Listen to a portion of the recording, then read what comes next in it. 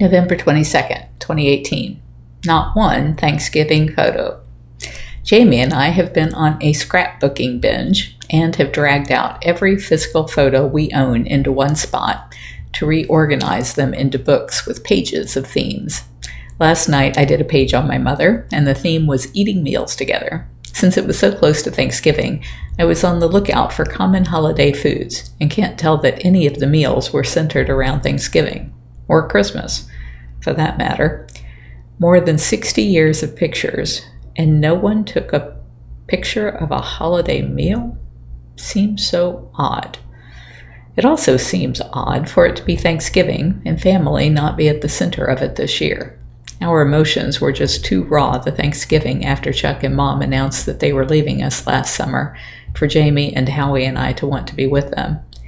My mother had texted me on the evening of Thanksgiving last year asking for a prenuptial agreement because she believed Fred was going to propose. This year she and Fred are having a big shindig at the Keystone Lake House, and we were all invited, but Howie said he can't stand to be around Chuck, so he's going to celebrate with his college friend, Willow Hubin, and her kids instead.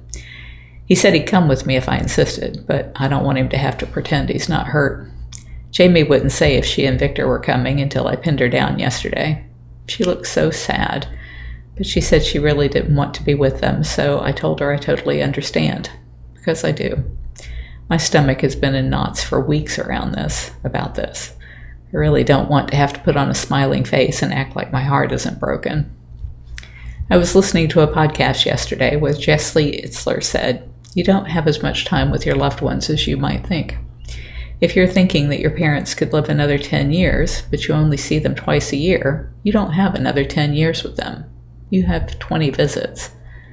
That really hit home for me. I used to see Mom a couple of times a day, and now I see her a couple of times a year. Today will be hard. I'm crying already, but I can't miss out on what little time I have left with her. If you're enjoying my diary, please like, share, and subscribe. You can find other ways to connect to me over at bigcatrescue.org/Carole.Baskin.